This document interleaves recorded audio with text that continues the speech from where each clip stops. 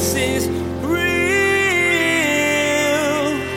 There's power in your name. We find hope when we trust in your ways. We believe that Jesus is real.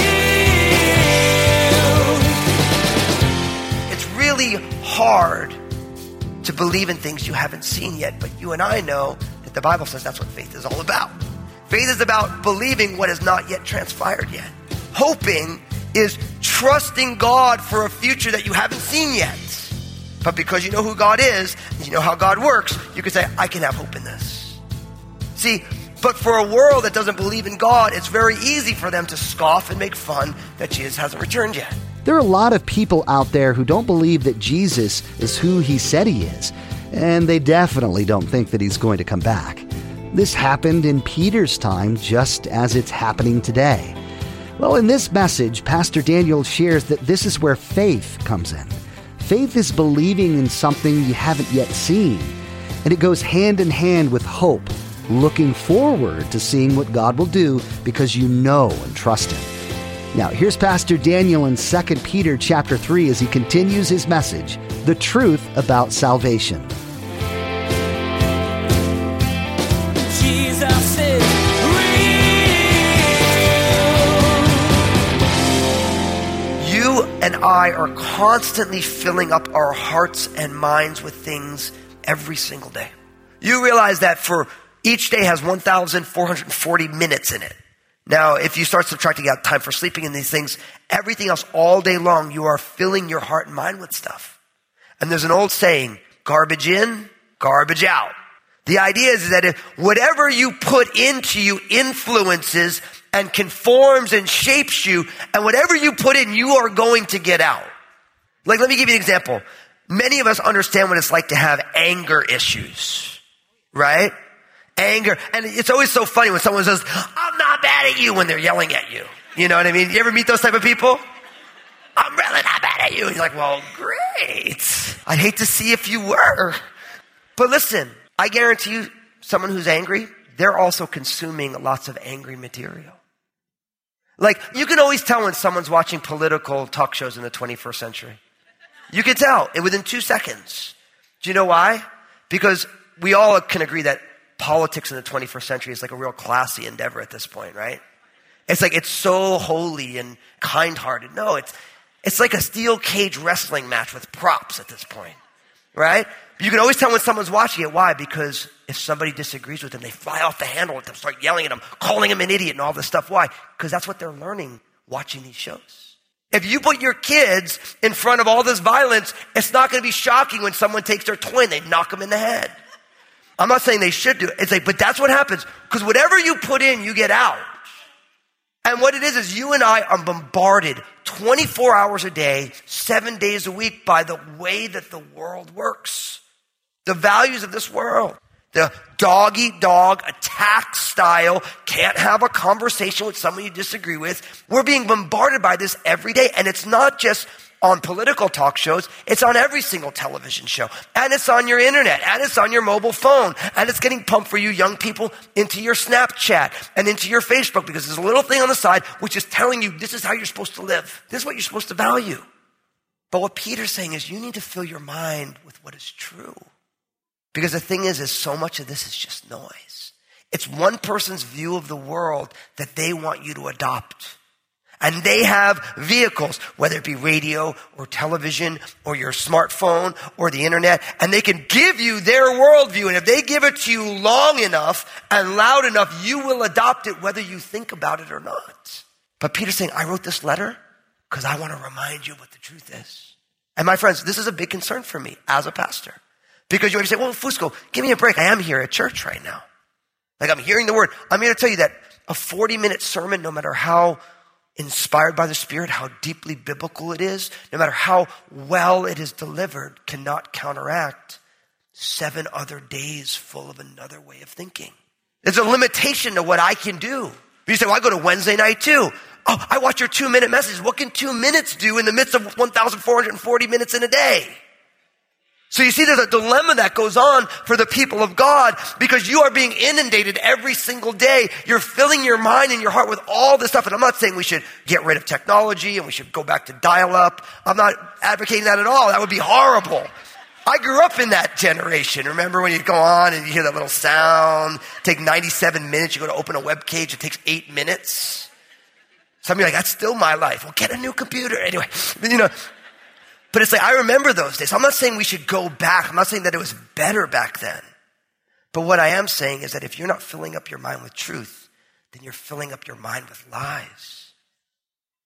You're either getting good stuff in, you're going to get good stuff out, or you're getting garbage in, and you're going to get garbage out. So let me give you an example. If all you do is listen to music, and I love music, when there's a lot of expletives in it, you shouldn't be shocked when you start thinking in expletives and using them. Doesn't make a difference. Because that's what you're hearing, and that becomes normalized. If you are inundated every single day, it's like we're seeing the research now with children and violent video games. Because if your child is being socialized, killing other people, then if they do that long enough, then kids going in and killing people doesn't seem so horrific, even though I'm not trying to justify violence in this generation. I'm saying, but everyone's seeing the correlation between the two. And for children who maybe have mental health issues and leanings, all of a sudden these lines get blurred and they don't see that there's a moral problem with it because they've grown up watching this their whole life. So what I am saying is that you and I, we need to fill up our minds with truth, which is the word of God. From Genesis to Revelation. This is who God is and how God sees the world. And it's not enough to hear a sermon on a Sunday and you come to the midweek and you listen to Fusco's 2-minute messages, as much as I'm happy that you do that. You need to read the word of God every single day. You need to handle it every single day. I remember sitting in church, just like many of you are doing right now, and I heard a pastor, he said, you need to memorize scripture. And I thought to myself, yeah. So I started to memorize scripture. Because when you memorize God's word, when you go to do something stupid, a verse pops up. Like, because I don't know about you guys, but I got a PhD in doing stupid stuff. You know what I mean? Like, so stuff goes on, and I need to be reminded. Like, let me give you an example. The Bible says that our words should be edifying, that we should build one another up. Now, how many of you received communication from somebody that didn't quite feel really upbuilding? Anybody? Yeah, like all of us, you know? So what happens when I go to say something that is not building up, I hear things like, let all things be done for edification. That's a Bible verse. And all of a sudden I'm like, I better not say that. Now, I'm not saying I always get that right, but at least I know where the lines are. But you know what the problem is? Because some of us don't know the Bible and we don't have these verses, you can say whatever you want. You just tear someone down. Or in the church, of course, we've mastered the art of the backhanded compliment, where they're really just cutting you down, but they're trying to make it sound really holy. I'm a pastor. I get a lot of those where they're like, you know, Pastor Daniel, we know, but, and I'm like, oh, here we go. The we know is like a compliment, but it's really just a setup for the, you know? But when you know the word can check you on those things. Remember I talked about using expletives. The Bible says, let no corrupt word proceed out of your mouth. So because I know that verse from Paul's letter to the Ephesians, when I go to use colorful language, I have to catch myself and say, oh, hold on. Because I grew up around Jesus' name as a filler word. That was my family I grew up in. You know, I mean, it's like you could say something, but if you said it with an expletive, now you really meant it. You know what I mean? And so I grew up in that. And I'm like, but I don't want to speak that way. Because I want blessings to come out of my mouth, not cursings. I want beautiful things to come out and not corrupt things. But I'm here to tell you, we live in a world that doesn't care about the difference. But Jesus does. So are you filling up your mind with truth? Now, I know what you're saying, I don't like to read. Well, get the thing on MP3 and they read it to you. I don't do MP3s. Well, get it on CDs, cassette tapes, or 8-track. It don't matter. Just get the stuff in you. Get God's word in you because the truth changes you. This reminds me of Philippians 4:8.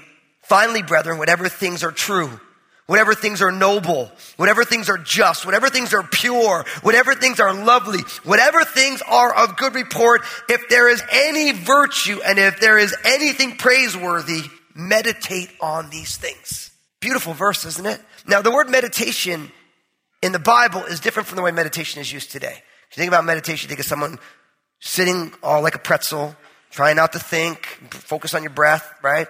In Hebrew, the word meditation leads to chew on something to get all the nourishment out of it. So anyway, it's saying is that we want to be people who chew on the word of God, keep gnawing on it, to get all the nurture out of it. See, because we all need reminders, don't we? Because I know what happens for some Christians, like, well, I studied that book. But God's word is alive. It has new things to teach you each turn. I've taught many of these books many times, things that I'm teaching to you all. And I'm learning new things every time, like, wow, I never saw that before. Wow, and certain things apply to my heart differently than they did before because we're all in process and God's word is alive and it interacts with each one of us right where we are. And listen, we all know that we need reminders. If you don't believe me, just ask your wives.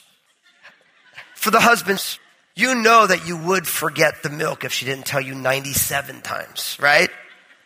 Because you don't want to say yes because you know we'd forget, right? I love my wife. She's so patient and kind. I'll go somewhere. She's like, don't forget the ketchup. Don't forget the ketchup. I'm like, oh, I won't forget the ketchup, you know? And then I get to the store. You know what the first thing I forget is? The ketchup. It's unbelievable to me. So she texts me now. I know you have the ketchup. I'm like, oh, you're so godly, you know? And sure enough, like, I get the text. I'm like, oh, I forgot the ketchup. Darn. And I go over to the thing. And I think I'm stealing the ketchup because I'm all like trying to be all sly. Like she's watching, like dropping it in the back of the cart. But we all need these reminders. And I know that you know deep down you need your heart filled with truth, don't you? And your head filled with truth. Because if not, you're just filling yourself with garbage. It might be entertaining garbage, but it's not. It has no true eternal value. Let's fill up our minds with truth. Now from there, Peter is constantly navigating the truth and the lies of his culture and the things that were going on in the church. And we have it here. Look what it says in verse 3. Knowing this first, that scoffers will come in the last days, walking according to their own lusts, and saying, where is the promise of his coming? For since the fathers fell asleep, all things continue as they were from the beginning of creation. For this they willingly forget, that by the word of God, the heavens were of old, and the earth standing out of water and in the water, of which the world that then existed perished, being flooded with water. But the heavens and the earth, which are now preserved by the same word, are reserved for fire until the day of judgment and perdition of ungodly men. But beloved, do not forget this one thing. Now, what's fascinating is I think one of the things, you want the truth about the gospel and the truth about salvation. And I think something that we all struggle with is that you and I need to expect doubters. We need to expect doubters. Because you know what happens for many people? You put your faith and trust in Jesus, and then all of a sudden people start coming at you that they don't agree with you, and they don't believe it, and they have these arguments, and they're very passionate about those arguments. And for a lot of people, our faith gets shipwrecked because we do not expect doubters, but we should. I remember before I got married, one of the great pieces of marital advice I got, right before we got married, someone said to me, Daniel, expectations ruin relationships. And I remember being like, never heard that before. But I started to think about it because what happens is that when you have an expectation, this is what I expect to get out of this situation. But the problem with your expectations is nobody knows that you have them. So all of a sudden, somebody is not living up to your expectations, and then you're getting frustrated with them and they're letting you down, but they don't even know that they're being graded on that. And so the idea that expectations ruin relationships, the key to expectations is you share them with one. This is what my hopes and dreams are. This is what I want it to look like, so that this person isn't trying to get an A, but they don't know what's on the test.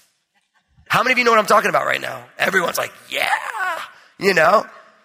So expectations ruin relationships. In the same way, if you don't expect to have opposition to your faith, when you put your faith and trust in Jesus, and you go out into the real world, and all of a sudden your friends who are supposed to be your friends are like, I don't really like the Christian version of you. Then you start saying, well, I don't know if I like the Christian version of me either. Right? But you should expect opposition. You should expect doubt. Because in Peter's day, that was going on. He's saying, look, knowing this, that scoffers will come in the last days, walking not in the Spirit, but in their own lusts, saying, where is the promise of his coming? For since the fathers fell asleep, all things continue as they were from the beginning of creation. Now, what's amazing is the Apostle Paul said almost the exact same thing. 1 Timothy chapter 4, verses 1 to 3. Now, the Spirit expressly says that in latter times, some will depart from the faith, giving heed to deceiving spirits and doctrines of demons, speaking lies and hypocrisy, having their own conscience seared with a hot iron, forbidding to marry, and commanding to abstain from foods which God created to be received with thanksgiving by those who believe and know the truth. See, what he's saying is that the Spirit tells Paul, and now the Spirit inspires Peter, says, look, in the last days, scoffers are going to come. People are going to cast doubt on Jesus. And in Peter's day, much like today, what's one of the reasons that people scoff? Because Jesus hasn't returned yet. You guys ever meet somebody who says, I can't believe you're a Christian. You guys believe Jesus is coming back. He's been gone for 2,000 years. How's he going to come back? Anybody ever hear that argument before? Or maybe the more popularized bumper sticker version, Jesus is coming back, look busy. It's making fun of this reality that Jesus is coming back. Now, here's the thing. Since the day that Jesus ascended into heaven, we're in the last days. That's what the Bible teaches. From the day Jesus ascended into heaven, 50 days after he was resurrected from the dead, that began the last days. And Jesus hasn't returned yet. But what goes on is that because Jesus hasn't returned yet, it's really hard to believe in things you haven't seen yet. But you and I know that the Bible says that's what faith is all about. Faith is about believing what has not yet transpired yet. Hoping is trusting God for a future that you haven't seen yet. But because you know who God is, and you know how God works, you can say, I can have hope in this. See, but for a world that doesn't believe in God, it's very easy for them to scoff and make fun that Jesus hasn't returned yet.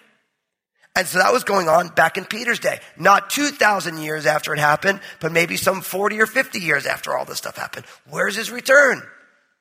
And what Peter does is he goes back to creation. Remember I told you that creation, fall, redemption, restoration. He goes back to creation and he reminds them that in their questioning of their doubts about the Lord and their doubts about what he's done, he says, look, for these, verse 5, for this they willingly forget, that by the word of God the heavens were of old, and the earth standing out of water and in the water, by which the world that then existed perished, being flooded with water. So he goes back to the creation account, and he reminds them that creation was made by God's word and water. Kind of crazy, right? But if you read Genesis chapter 1, what you learn is God spoke everything into existence. On the first day of creation, we learn that God created the light. On the second day, God created the firmament, which separated the upper waters from the lower waters. That's the second day of creation. And then on the third day of creation, the waters collected together into oceans and land mass. Right? But what he's getting at here is he's saying, look, the word of God was created by God's word and water, but then God also judged the world by water, referring to the flood. Right? So what God used for creation, God also used in that case for judgment. Now, you might be saying, well, God used water. I mean, isn't that, who really believes that? You do, because how many of you guys know that your body is made up of a lot of water? You guys know that. Who knows what percentage of your body is made up by water? I got every number between about 70% and 95%, which is a good reminder that 98.4% of statistics are made up on the spot. Just like that one. But we all know a large percentage, some 70, 80, maybe almost 90% of your bodies is made up of water. Even you talk to the New Agers, they say one of the great life forces is water. So the idea is that God created the world with his word and he used water, but then he used it to judge. And then he says, which I think is very fascinating, because then he moves from creation, he moves all the way to restoration in verse 7. But the heavens and the earth, which are now preserved by the same word, are reserved for fire until the day of judgment and perdition of ungodly men. So now what we learn is that in creation, God's word and water were involved, and then God's word sustains creation, and that at the restoration, fire is going to be used. That God's final restorative judgment is going to involve fire. Now, what's really fascinating is if you read the book of Genesis, at the flood, God created the rainbow, saying, I'm never going to destroy the world by water again. So the fact that it's going to be by fire, this gives us a very interesting piece of information about the restoration. But Peter says he's confronting the doubts of his day using reasoned arguments, which I think is really important. We do a lot of that here where I'm talking about, hey, you can explain it this way and this way. I'm trying to help you reason through these things because I understand the day and age we live in because I live in this day and age too. I talk to all sorts of people about Jesus and I learn all sorts of things about how people view these things and why they look at them this way. And I say, how can we understand what these things mean and how do we explain them in a way that people can understand? But Peter does that because there's something even more important that I think is very important for us to be able to end on here. Look at what it says in verse 8. But beloved, do not forget this one thing, that with the Lord, 1 day is as 1,000 years, and 1,000 years is as 1 day. Verse 9, the Lord is not slack concerning his promise, as some count slackness, but is long-suffering toward us, not willing that any should perish, but that all should come to repentance. My friends, you want the truth about salvation? God wants everyone. That's God's desire. God's desire is for everyone to come to know him. So on the question of where's the return of the Lord, Peter gives two answers. First, he gives the answer that God's perspective and God's timing is different from ours. And he quotes Psalm 90 verse 4. First, that with the Lord, 1 day is as 1,000 years and 1,000 years is as 1 day. In Psalm 90 verse 4, for 1,000 years in your sight are like yesterday when it's past. What that means is that from God's vantage point, time exists differently. Now, 1,000 years sounds like a long time for some of us, right? I mean, even the oldest person in the room today, maybe in their 90s, in God's economy, that's not even breakfast time yet. You know, so it seems like a long time, but for God, time is different. But then also, the other reason that Jesus hasn't returned yet is verse 9. Look what it says. The Lord is not slack concerning his promise, as some count slackness, but is long-suffering or patient toward us, not willing that any should perish, but that all would come to repentance. See, the reason Jesus hasn't returned yet is because God is patient with us because he knows that if he would have come back 20 years ago, I would have been lost. And he knows that if he would have come back 2 years ago, a bunch of you would have been lost. And he knows that if he comes back today, there's all sorts of people who aren't going to have an opportunity to receive Christ. And this reminds me of Ezekiel chapter 33, verse 11. As I live, says the Lord God, I have no pleasure in the death of the wicked, but that the wicked turn from his way and live. Do you see that? See, this is important because God's heart is not in the destruction of the wicked, but God wants the wicked to turn, to repent from the way that they act and live. See, now my friends, this is so important because this verse drives who we are at Crossroads. Jesus is real. Do you want to know what God thinks about? What he cares about? It's you. And it's me. It's everyone on this planet. He loves us. And that's why he's waiting to come back. He wants everyone to have the chance to turn to him and be rescued. Today, Pastor Daniel explained that God doesn't take pleasure in watching people die without knowing him. It breaks his heart. Instead, he longs for you to turn from following your own way so that you can truly live. Hey everybody, this is Pastor Daniel, and I want to be honest with you for a moment. Life is messy, and the hard reality is, if it isn't messy for you now, it will be, and it probably has been in the past. Did you know that you can still thrive in tough times? It's true, but only through the power of Jesus. That's the purpose behind my book, Honestly. I want you to know how to keep living your best life in Jesus, no matter the circumstances. You can find out more about it and get your own copy at JesusIsRealRadio.com. Hey, I wanted to remind you that each day on Facebook, Pastor Daniel shares a simple 2-minute message. In this message, Pastor Daniel draws out an important biblical truth that really helps set your day on the right path.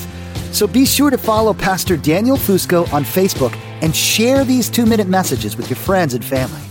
Join us again here on Jesus is Real Radio when Pastor Daniel talks about how keeping the end in mind impacts what you do in the present. Knowing where you want to go will help you determine which paths to take. Pastor Daniel will explain that no one knows when the end will come, so you need to be ready. Living in light of this reality will help you move through your days with purpose and direction. We wish we had more time today, but we will have to pick up where we left off next time, as Pastor Daniel continues teaching through this series called Truth About Lies. That's next time on Jesus is Real Radio.